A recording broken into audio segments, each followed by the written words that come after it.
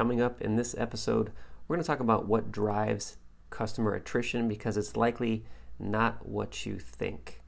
I recently looked at an article from TopLineStrategy.com with regard to the true causes of attrition. We're going to break down some of that article here, and I'll expand on it with some of my own words and thoughts for you. That's coming up.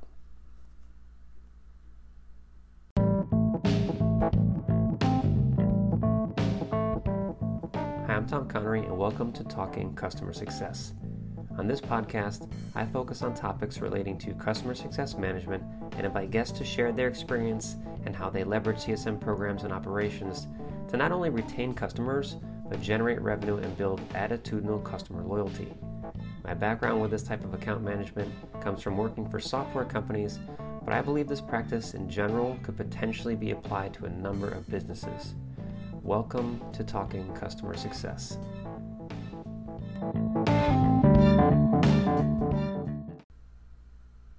Why customer success managers only have so much control over churn and customer attrition.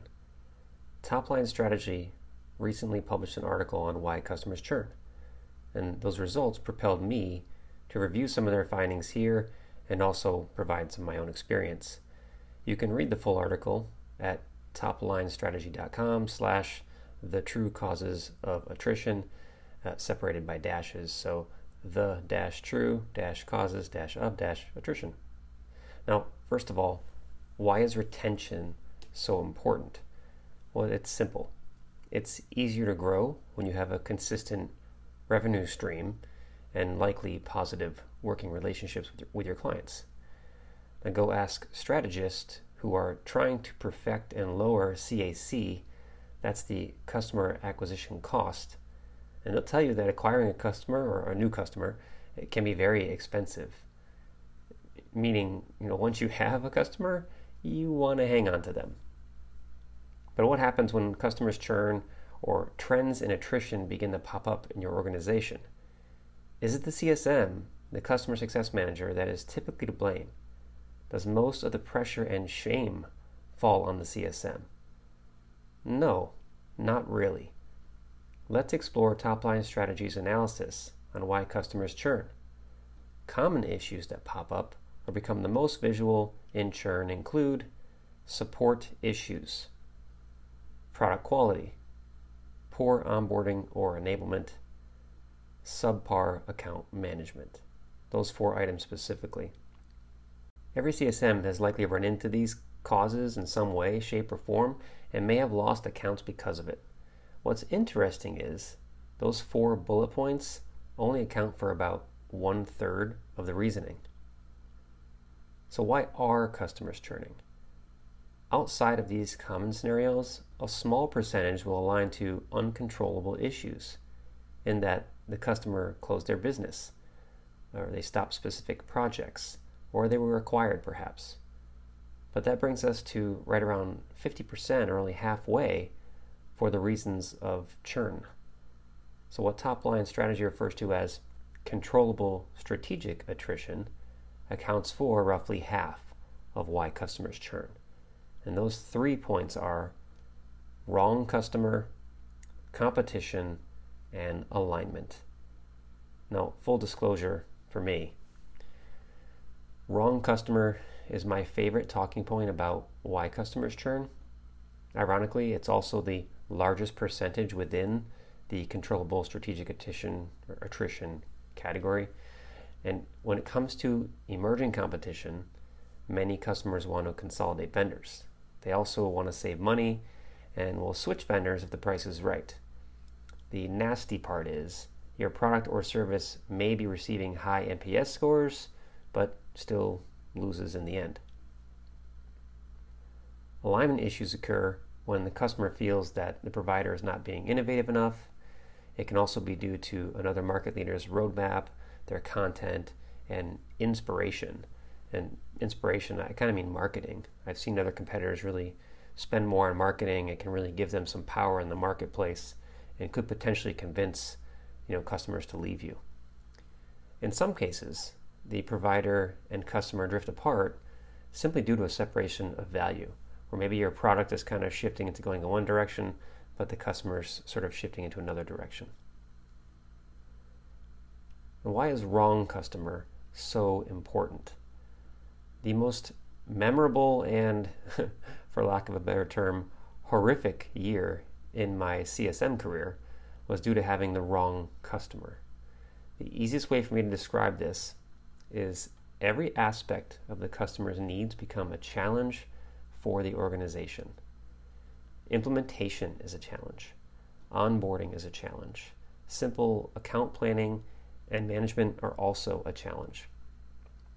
The personalities involved become a challenge. The products become obliterated with feature requests and other needs. Hence the word challenge here across the board. There are more. I just prefer to pause there, and I think you get the point.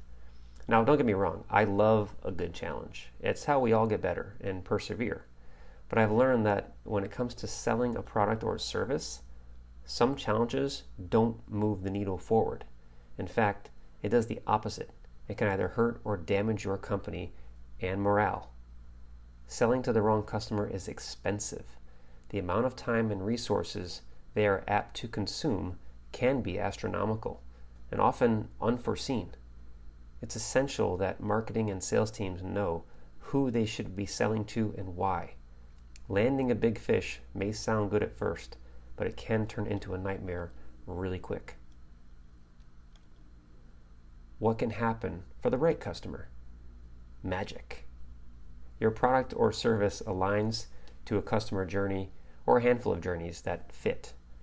At any point, every single one of these customers are driving somewhere along the journey map. And doing so allows the CSM or anyone to understand where the customer has been, where they're going, and where they may need guidance. At the same time, it's very clear to understand the customer's desired outcome. Why are they paying you? What do they want to achieve? And where do they want to go? It's possible that your product or service will only take them so far, and that's okay. The wrong customer for your product or service could kill your business. It will include hidden costs you cannot imagine and burn out valuable resources. It caused me to question my career and my passion. Lucky for me, I got over it, but that scar is still there, and I'm always thinking about identifying and locating the right customer. As a CSM, you're assigned an account usually after the transaction has completed. The contract's signed. It's now up to you and your peers to implement, onboard, and nurture. If by some chance you find yourself in a lose-lose situation, be vocal. Share your experience. Demonstrate to your leadership why renewal may be a mistake, and help your company identify their ideal customer. True, you may have only so much control, but if you don't speak up, don't expect your situation to improve, and don't expect your company to grow. In my opinion, the CSM or Customer Success Manager is a very special role that many people underestimate and undervalue. As a CSM, the amount of exposure you have to the customer and your own organization's processes and flaws is unique. Use that information to drive influence and continue to grow. So what do you think? Is the CSM 100% responsible for customer retention? Based on top-line strategies data, I'd say no. It's easy to point the finger at support when you see cases that need to be followed up on consistently or may not make the progress you expect them to make. And same thing with like the product team.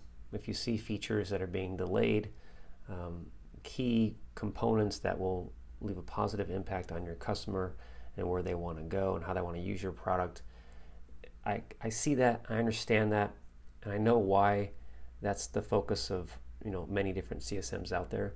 But the truth is, you have to look deeper to understand your company's true causes of attrition, because the answer may surprise you, and that is what this episode is all about.